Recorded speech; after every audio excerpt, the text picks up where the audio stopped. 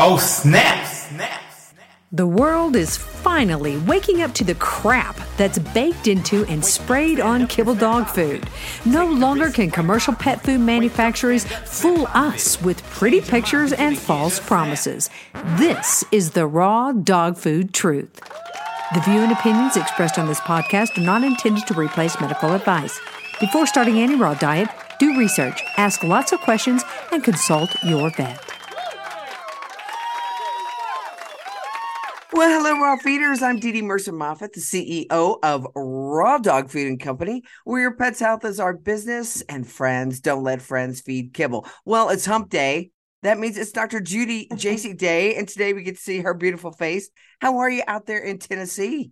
Great. And it's so good to see you too. Like, this is really fun to see faces, especially since we're states away and I can't really see you in person now. I know. But one of these days we're going to get out to Tennessee. How's the humidity out there? It's that bad. I mean, there are days where it just feels like you're in a soup, but it's not every day. Like those super humid days aren't all that often. And it's more humid than Colorado, but most of the days is probably like 50%. So it doesn't seem that bad. I mean, it's hot, but it's July. It's hot everywhere. Maybe up where you are, it's not that hot, but. Well, we've been in Cheyenne at Frontier Days, Cheyenne Frontier Days. Oh yeah. Going to the rodeo and everything. And I gotta tell everybody, if you want to feel proud of your country, if you want to feel like grounded, that you're around, people that will fight for your freedom, go to a rodeo. Oh my gosh, I love it. I love being around the rodeo folks and the animals, the horses, the bulls, the calves, all of them. It's just such a great experience. So we have season tickets. We go to that, and we'll be going back this weekend. So very fun. Yeah, cool. Yeah, it's real people. That's what I think it is. It's kind of true grit. These are real people out there, working with the animals and stuff, and it's a different way of life. I noticed that just here, being outside more, working on the land, raising chickens. The chickens are growing so fast. It's amazing. Like every day they're bigger. I understand why people are so obsessed with their human babies, because like every little thing they do, so yeah, with the chickens. Oh my God, they flapped their wings. So exciting. Do they fight each other? Are they like kids where they fight? I haven't seen them really aggressively fight. They'll sometimes peck at each other. And then I always get nervous because I've heard that they'll peck at some that are sick or something. Chickens will cannibalize each other if they're stressed. They actually say this is one of the really bad things about, so in factory farming, factory raised chickens, so you never want to buy chickens that are factory farmed. They put like 8 of them or something in like little bitty cages, like 1 foot by 2 foot. They're literally just crammed in. They can't even turn around because they're trying to get as many chickens into one space as possible. And those birds will get stressed enough, they'll actually peck each other to death. Oh my gosh. Yeah, it's horrific. So if they're happy, and there's a pecking order, these terms that, they come from somewhere, and chickens, there is a hierarchy in the flock of chickens. But if they're out moving around, like we're going to be moving them out in the pasture, hopefully this week. My husband's been working very hard on finishing up our little chicken tractor so they can be outside but be safe from predators and everything. And then they have their laying boxes in there, so when they get old enough to lay eggs, they'll be all good to go. So we're going to get them out in pasture. So they're getting a little crowded in the brooder now, but once they get out there, they'll have room. And then we have this poultry netting, which is basically it's an electrified poultry netting that we could expand, give them a little more area. They could get out and move around, and that'll help keep them in and keep predators out. It just won't protect them from the aerial predators, the hawks and stuff. So yeah, I was going to ask you, what are your main predators where you are? I've heard there's another lady just a couple miles from here that we met at the farmer's market that raises chickens, and she said she's seen bobcat. Now I haven't seen bobcat, but I think they're pretty elusive unless they're coming for dinner. So I think bobcat, but we don't have I don't think we have bear here. I think there's bear in like eastern Tennessee in the mountains, but I don't really think we do. Or like bigger cats. Raccoons would probably be a big one because they're really crafty and they'll dig. We have possum. I think possums might go for the chickens. And they say rats. Well, they say rats will get the little chicks once they get bigger. I don't think the rats are a problem. So I really haven't seen too many around, but that's what I kind of hear is out there. So, and that's what other people have said that they've had the most problems with. I think raccoons might be one of our biggest issue because they're very crafty. They're very smart. So I have a question for you. So what are people out there in Tennessee? What's their view on rabies? And a lot of people that are out in those areas sometimes are like, well, there's rabid raccoons and there's rabid this and there's rabid that. I don't know that I've ever seen anything rabid in my life, but certainly people have that narrative in their head. What's the thought pattern out where you are about rabies? I think people are from what I haven't talked to a lot of people, but most people are just like, yep, we take our pets into the vet to get all their shots. I think they follow the rules. I think because it's required, every state there's rabies requirements. So I think most people are probably taking their pets in and getting the shots, unfortunately. Right. That's a hard one. I don't know if we're ever going to break that narrative. And as you and I have talked about it many, many times, it's just getting tougher and tougher and stronger and stronger. Yeah, the push. It really is. It really is. And I don't think it's going to end anytime soon. I really don't. I don't know what to do about it. People, the vets are just so indoctrinated into this narrative, and they're indoctrinating their clients into this narrative. So, I don't know. I think it's going to get tougher, though. I think it's going to get tougher. People got to get good at treating their pets at home, unless it's a true emergency. Just keep them out of the vet clinics. So I had a new customer come on. This dog has diabetes. I think we talked about it. Did I ask you this question on the last podcast that about their vet saying, don't feed a raw diet because I've seen a dog go raw and he went septic eating a raw diet. I don't remember you saying that, but I guess it doesn't surprise me that the vet would have said that. But how would a dog go septic eating a raw diet? Do you see any way that could happen? No. Sepsis it's a blood infection. Basically, it's a bacterial infection in the blood that goes throughout the body. And because the dog's digestive tract, even if the dog were to eat some contaminated or spoiled food, that acid in their stomach should take care of that bacteria. And in order for the dog to get septic from the food, the bacteria in the food has to be absorbed into the bloodstream. And if that acid in the stomach is going to take care of the bacteria, then that's just not going to happen. Yeah. I mean, I guess my question to that vet would have been, well, can you talk to me a little bit more about that? Tell me about that diet. Tell me what bacteria it was, what level it needed to be in order to make the dog go septic. And even before that, what is the dog's health, level? What was the dog like? There's so many, I mean, you could throw that out there. Oh, my dog, I've seen dogs go septic. And you'd be like, oh my gosh. But when you really dig into it and you ask those questions, or just even like explain the mechanism. How does that happen? So my dog eats this food and it goes down into my stomach or into their stomach. So help me understand, how does that create sepsis? And I would ask them to even define sepsis, because I see this all the time. That's to throw around words that sounds kind of scary, but maybe like the average person doesn't know exactly what they are, but they're kind of afraid to ask those questions. Explain what sepsis is, and ask them to explain the mechanism for how that food in the dog's stomach created sepsis in the body, because they like to throw these terms around that and scare people. And because people don't know medicine and they're trusting their vet, they get scared and they're like, okay, well, I guess I better not feed raw because it can make my dog septic. And they don't even know what that means.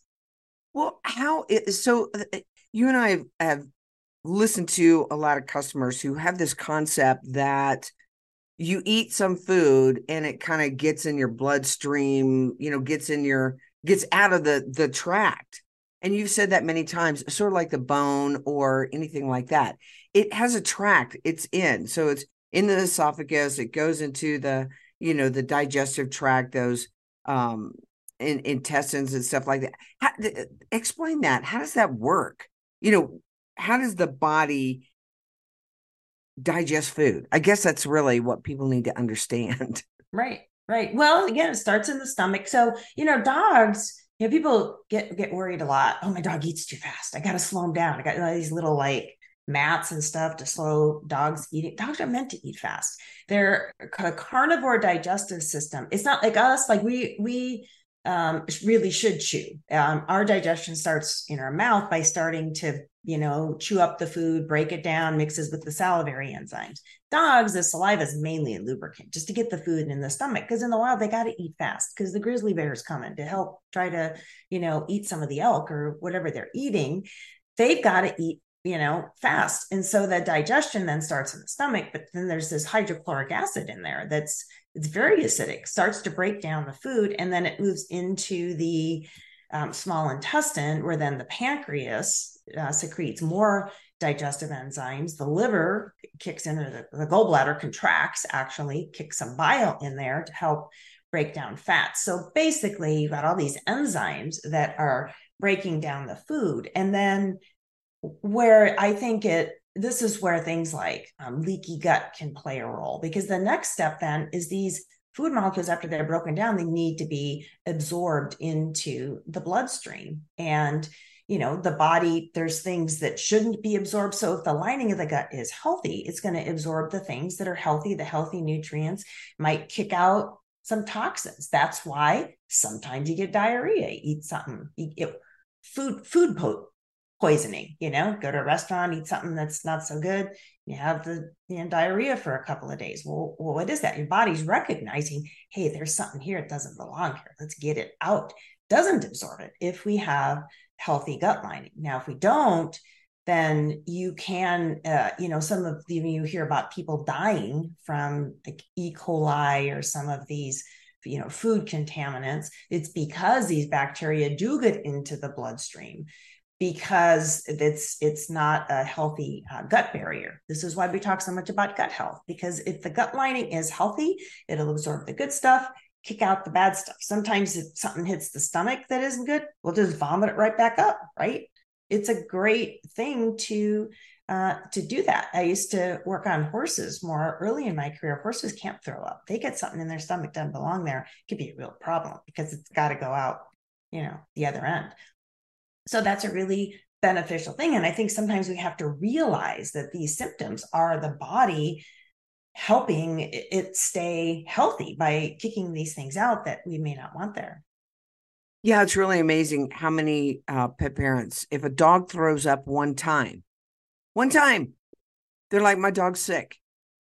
Instead, just what you said, no, your dog is doing what it does, what it needs to do to stay healthy. Now, if the dog is throwing up constantly all day, can't hold down water, that's one thing. But just throwing up one time, right? It just, right. And so people will say, well, I think I got a bad batch. And I'm like, well, let's talk about it, if I have an hour, because it's always an hour. And define what's bad. Like bad behavior, or like, what is it? What is bad? That's another one of those words that really means nothing. Like define bad. Oh, your dog's eating this food and your dog is showing these symptoms, so it has to be because of the food. I mean, that's the association that's usually made, but doesn't mean that it's the food. Always. And, again, people make these correlations that don't really work until you start asking the questions. Okay. Mm-hmm. So here's one. And I think this particular customer is working with you, so this is great. But they contacted us and they said, we need to understand the calories. We need to understand the calories in this certain blend. And I said, okay, what is why do you want to know what fat? Do you want to know what protein? Do you want to know about carbs? Right. And the answer was, well, the more fat, the better, because this is a cancer patient. And I said, are you working with a holistic vet? And they said yes, and it was you. So I already know how you talk and think, and not everything that you think, but I know kind of how you work. Good. So when you can figure out what's going on up in my head, would you let me know? Right. But I said, well, why? This is before actually I knew it was you. I said, but why would a cancer vet be limiting your calories? Right? Why would a cancer vet be limiting your calories? And the answer was, well, the cancer vet's not really limiting my calories. I just assumed that because my dog was eating, this many calories, that they would stay on this many calories. And I said, well, I don't know that that's the fact. You probably, are looking more at fat, but I would clear that with Dr. Jasek. So I was just going to ask you that question. If you have a cancer patient and they're actually on a raw diet, are you worried about calories? Or are we more worried about the fat ratio to protein? Yeah, I really steer people away from focusing on the calories because, and we've talked about this before, calorie is not a calorie. That's what, like I remember years ago hearing when you're watching your weight and everything, and they say, well, you just count calories, right? Doesn't matter what you eat. You just eat X number of calories, and the calories you can eat, 2,000 calories of sugar and just don't go over that.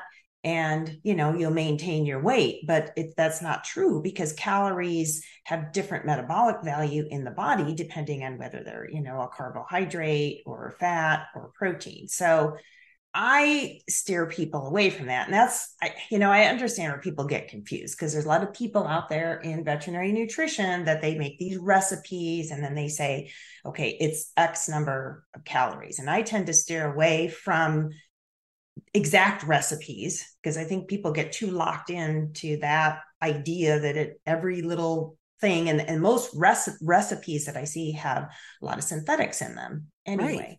And then they provide a certain amount of calories and this is how many calories. And I try to steer people away from that mentality. I think it's a big step though, because a lot of other people in the industry talk calories, but I talk percentages. So I go with okay, we start with the 80-10-10 blend. And then if, your dog does well on that, that's a good basic place. Then we could add in some extra organs and let's add in some extra body parts. And then the fat's kind of on down the road because, people get hung up on this keto. Well, I want to feed and I've had clients ask me, they're already feeding a raw diet. And they're like, well, what do you think about this ketogenic diet? Well, if you're eliminated all those processed carbs, you're 95% of the way there. Right. And then if the dog's doing great, I think it's probably more important that we get rid of the processed carbs, which the raw automatically does. We're doing a healthy rotation. They're getting a variety of proteins. They're getting all these great body parts. Those are the most important pieces of nutrition. And then if we want to bump up the fat a little bit, we can, and we see how the dog does it. Just start slow and work up. I think there's a lot of benefits to well-sourced saturated animal fat, high in vitamin D and A and K2 and all the fat-soluble vitamins. That's where they live, is in the fat. So there's a lot of nutritional value there too. But to me, that's kind of way on down the road after we have the pet on a proper rotation so that they're getting all the other nutrients. See, I told you. I knew what was in your head. You did. You just made me say it. I was like, yeah, I think maybe you want to double check back there with Dr. Jasek because that doesn't sound like anything she would ever say.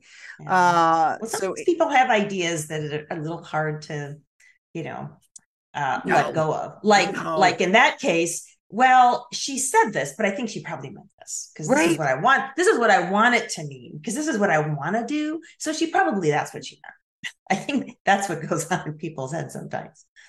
Yeah, it's funny. Okay, so this was a question that came in, and I actually said, listen, your best bet is to go take this question with to Dr. Jasek.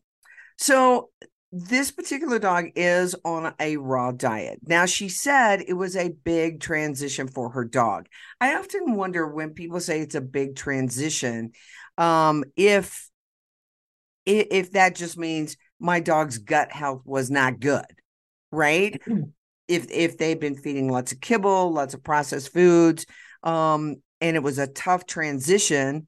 Those digestive enzymes aren't there. They're not used to eating real food. It's sort of like, hey, I've been eating cookies and donuts for my life, and now I'm going to eat real food. Your body's probably going to be like, what the heck? That's right. Okay, but that doesn't mean that the raw diet is not good for your dog, or that a whole food diet for yourself is not good for you, right? So if you have a tough transition, don't go running back to the donuts. That's not going to be Right.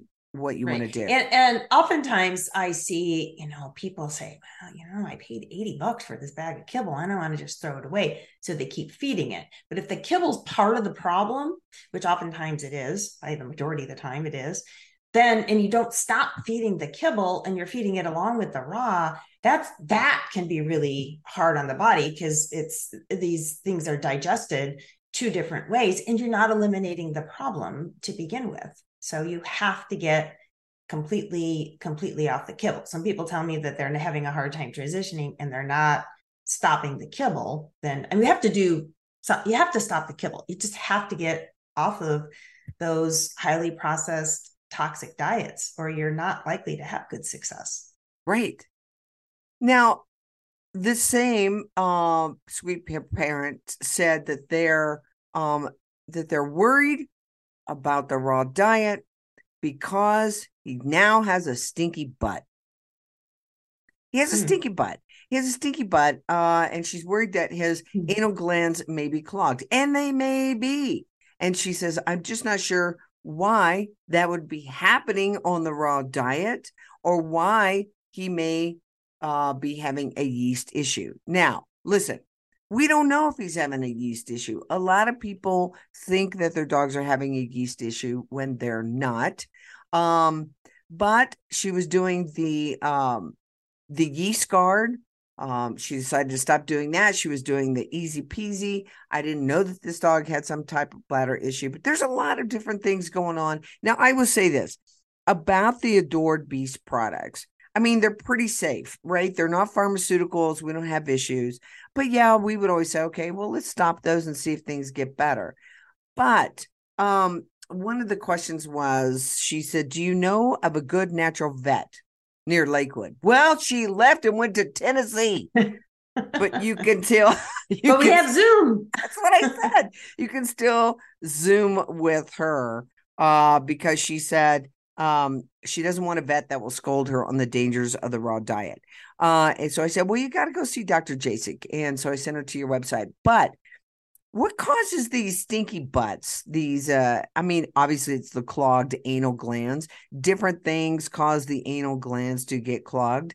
What would you say for our stinky butt client? Well, first of all, we need to make sure we know for sure what's stinking. So yes, oftentimes it is the anal glands. And I think when dog butts persistently smell like anal glands, it's because they're so full, they're not getting expressed naturally on their own. And I think they get so full sometimes that just some of it starts to leak out. They should be completely expressed when they poop. And so the good firm stool, and usually raw diets help with that a lot if they're getting enough bone. I do sometimes see people that pick diets or try to do their own diets that don't have the bone content, and then you don't have enough bulk. And then some people will try to add in more vegetable fiber and things like that. But it's that bone that can really bulk up the stool, get it good and firm. Because what needs to happen when they're pooping, all those muscles around their sphincter need to contract, and they contract against that hard stool when the dog's pooping, and that's what pushes them out. Anal glands are they're like little water balloons with that opening pointed out, and so as the stool comes out and all those muscles contract, it should squeeze them out. That's what's supposed to happen. If a dog has a history of soft stools, history of diarrhea, or even dogs that have been fed kibble, they have big, huge stools, but they're not always really good and firm to get those out. Sometimes they can get infected.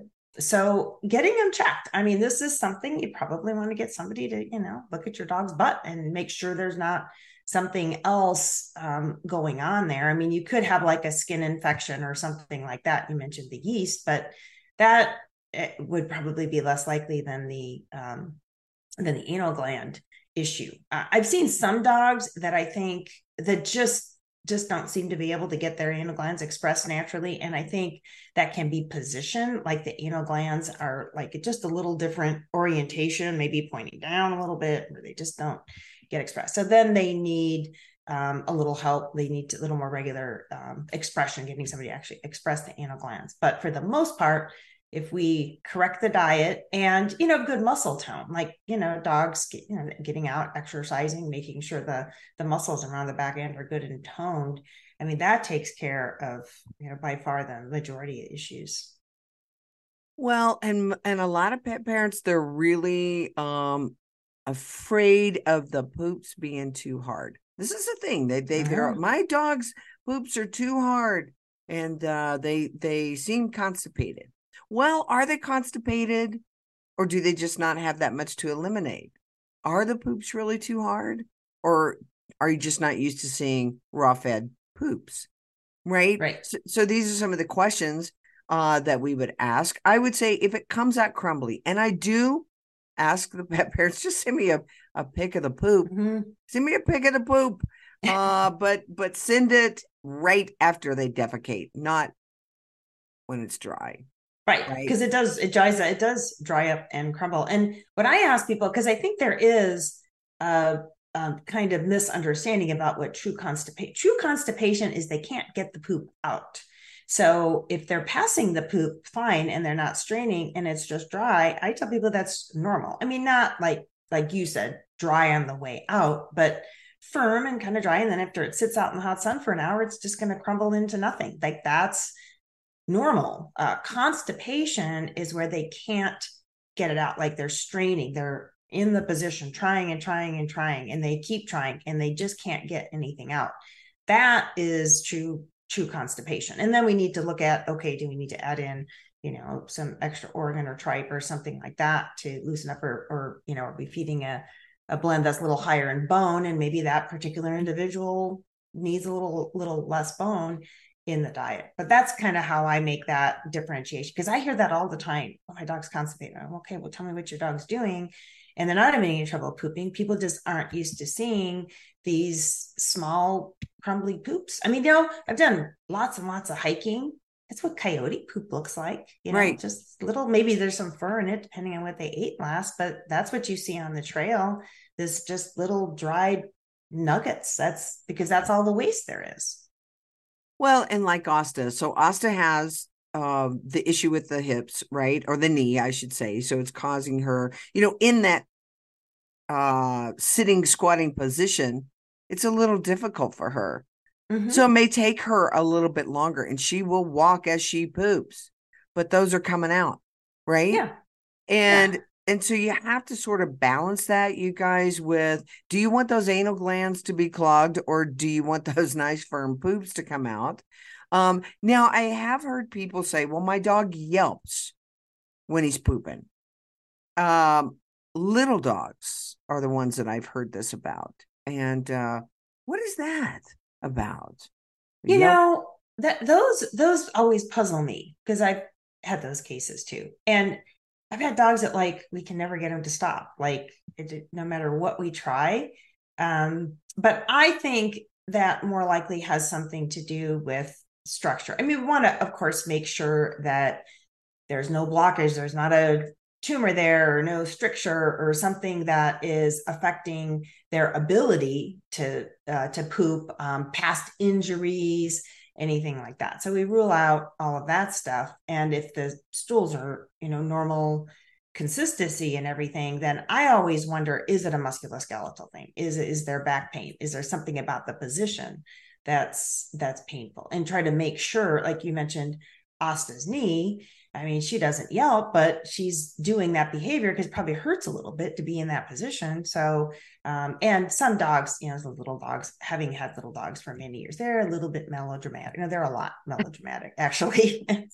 So any little thing, is a crisis, right?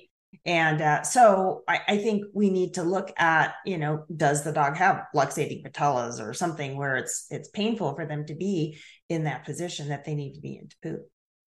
So do you think it's the bone in the blend coming out the other end that's causing the dog to yelp?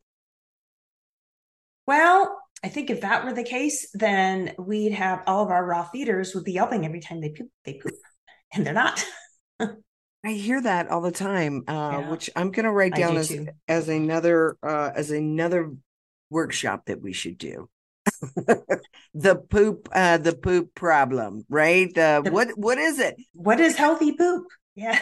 Well, it's just like what you said. Is it the back? Is it the knee? Is it, something going on inside? Is it this? Is it, why is it the food?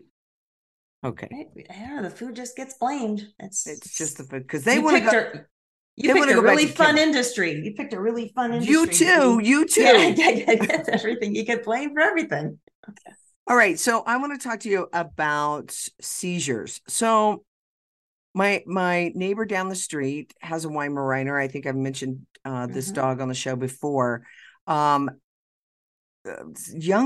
Weimaraner, only about 6 years old. Couple of years ago went in because this dog was having seizures so bad and had brain surgery, right? And then was put on phenobarbital. Well, this dog just had to be put down a couple of days ago because the seizures came back so fervently, right? So horribly that they did have to put the dog down. So the question is, what is it? And we don't really know. It's called idiopathic. We don't really know what causes seizures in dogs, but we do know things that contribute to seizures, Dr. Jasek. So let's talk a little bit about that.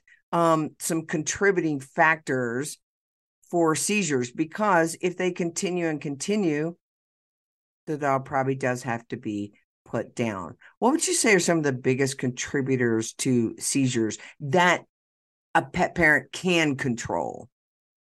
Well, diet for sure. Let's pick on Kibble. Everybody likes to pick on Raw. We're gonna pick on Kibble. So gluten in the diet. Gluten is in a lot of different grains, wheat and barley and oats, unless they're specifically gluten-free, can have some gluten in them. Gluten can cross the blood-brain barrier and can be, the blood-brain barrier, and can be inflammatory to the brain. I've actually seen some dogs stop seizuring just by stopping the kibble. Doesn't happen in all cases, but I've definitely seen it help. And we know that all those carbs are at the very least inflammatory. So we want to get off of any inflammatory ingredients in the diet. But I think probably the biggest thing is toxicity, and toxicity would include vaccines. I've seen many dogs start seizuring after especially rabies vaccine, because the rabies vaccine tends to have neurologic effects on the body. Flea and tick medications. I just saw, Tess actually sent me a study she had found that they did a study 2/3 of the pets that get the flea and tick medications. So these are your Bravecto, Advantix, and Perico, all of those. 2/3 have adverse reactions, and they were serious, and seizures was one of them. So seizures, disorientation, loss of balance, things like that afterwards. I was talking to a client last week that had a kitty, old cat, and they put this stuff on them. I'm thinking, why are you putting this on your cat? Well, then, the cat was, imbalanced, couldn't walk right, but just for a day. So I think it was probably that medication. But those are neurotoxins. So if we're giving them neurotoxins, then we can expect, signs of toxicity, anywhere in the central nervous system, and including seizures and environmental chemicals, especially pesticides. All these chemicals out there that kill insects, they're going to be very, very toxic for the dogs and can definitely contribute to that. So I think those are all things that need to be corrected. I think 5G, I think the EMF, I think can really play a big role because of its frequency effects on the central nervous system. And I will tell you, in the last few months, I've been seeing some tough seizure cases. I mean, like dogs that are already on several anticonvulsants, and the seizures are still hard to control. Used to be like when I'd start to work with a dog that was on like 3 or 4 anticonvulsants, because that's oftentimes what happens when they've been seeing a neurologist. They just start them on all these drugs and they'll control the seizures, but then the dogs are zombies. So then we work to get them off the drugs. These dogs are coming in and they're still seizing. And like, what the heck is going on?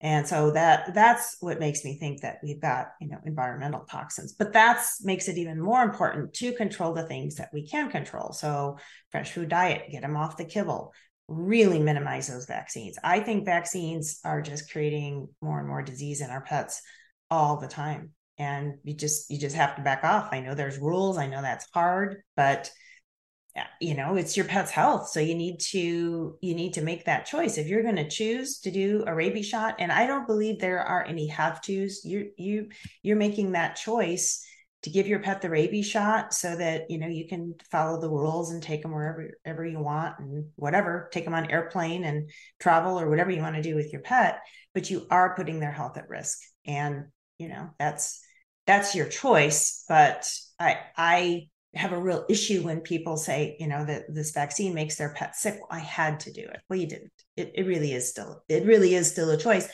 might be a little uncomfortable and you might have to do some pushback and you might have to create a little, discord at your veterinarian's office. But do you want your pet healthy or not? I mean, that's what we're working towards here. So when you have talked to these patients who have seizures, what have their traditional veterinarians prescribed for food? What have they said about food for these dogs? Well, I don't think, to my knowledge, there's like a prescription diet for seizures yet. So they probably just tell them to keep feeding whatever they're feeding and that diet doesn't matter. That's just sphincter bunk. I mean, that's just crazy because, as you said, wheat, barley, oats, highest glutamate content. Corn and rice have a little bit lower content, but obviously should be kept to a minimum. And rice has arsenic too. So yeah. There's who was talking to me the other day, and they said, "Well, my dog was having a tough time eating, so I just went ahead and put rice in the raw food." And I was like, oh, "Gosh, don't put rice in there. Rice is not something that you need to put in there." Right. But also they talk about dairy products from cow's milk. It has 20% glutamate by comparison. And then you've got your beans, your peanuts. Here's another thing, though, that they say, Dr. Jasek, I was reading in this article, that even in rabbit, turkey, and oily fish, that these meats have a high glutamate amino acid content. So if you do have a dog that is seizuring, they say the best choice for meat is going to be lamb. So that's very interesting. Obviously, you want to do fresh foods that contain, vitamin C, which is something that the dogs actually do make themselves. But where you get vitamin C for fresh kale, peppers, cauliflower, berries, those type of things. Herbs, you're big on herbs. You would do herbs like, would you do milk thistle and things like that to support the liver and support some other functions in the body for a seizure dog? Well, I do always recommend that dogs with seizures get blood work done, because there can be, if the liver isn't working properly and the body isn't detoxifying properly, then that can also contribute to the seizure. So I would definitely do liver support if that were indicated. And, doing some detox is never going to hurt, because we do live in a very toxic world. So I would check those things. But I think I would be careful to overly limit the diet too, Right. and not give them a proper, nutrition. Like you read these things, well, like one ingredient gets picked on. So we're going to eliminate every food with that ingredient. Then all of a sudden you're back to feeding this really restricted diet and you're depriving them of that good general nutrition. So I think you have to be really careful not to be doing that. But another thing, I'm going to go back to the fat, because I think fat has a lot of health benefits and has huge benefits in the brain, because brain cells are mostly fat. And so if we have adequate fat and fish, they talk about omega-3s, people with brain injuries, they talk about just high levels of omega-3s. Now there can be some limitations to things like, fish oils, because they can go rancid. You have to be careful about that. But, I would not hesitate from recommending feeding fish as a rotation. Again, it's not like, oh, fish is good, so I'm going to feed my dog is fish. We don't want to do that. I think we still need that rotation. I think the important thing, like when you hear, oh, a certain ingredient may not be good, well, we don't feed, just those foods, but it doesn't mean you can't rotate them in so that we get that more well-rounded nutrition.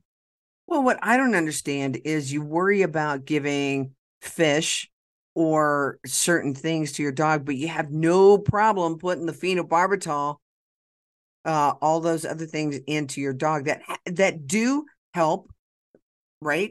But they also have major side effects to them.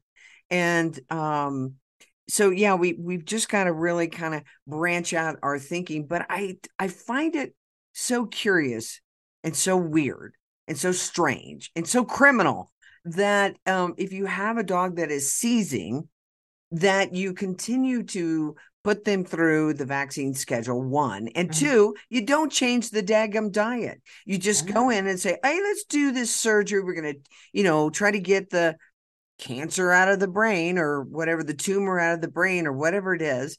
And then, you don't change the food. You just give them that makes no sense to me. Makes no sense. I hear this all the time in a lot of the cancer patients I work with. They're told by the oncologist, oh, the diet doesn't matter. Just, feed whatever, get as many calories into them as you can so they don't lose weight when they get diarrhea because of the chemo.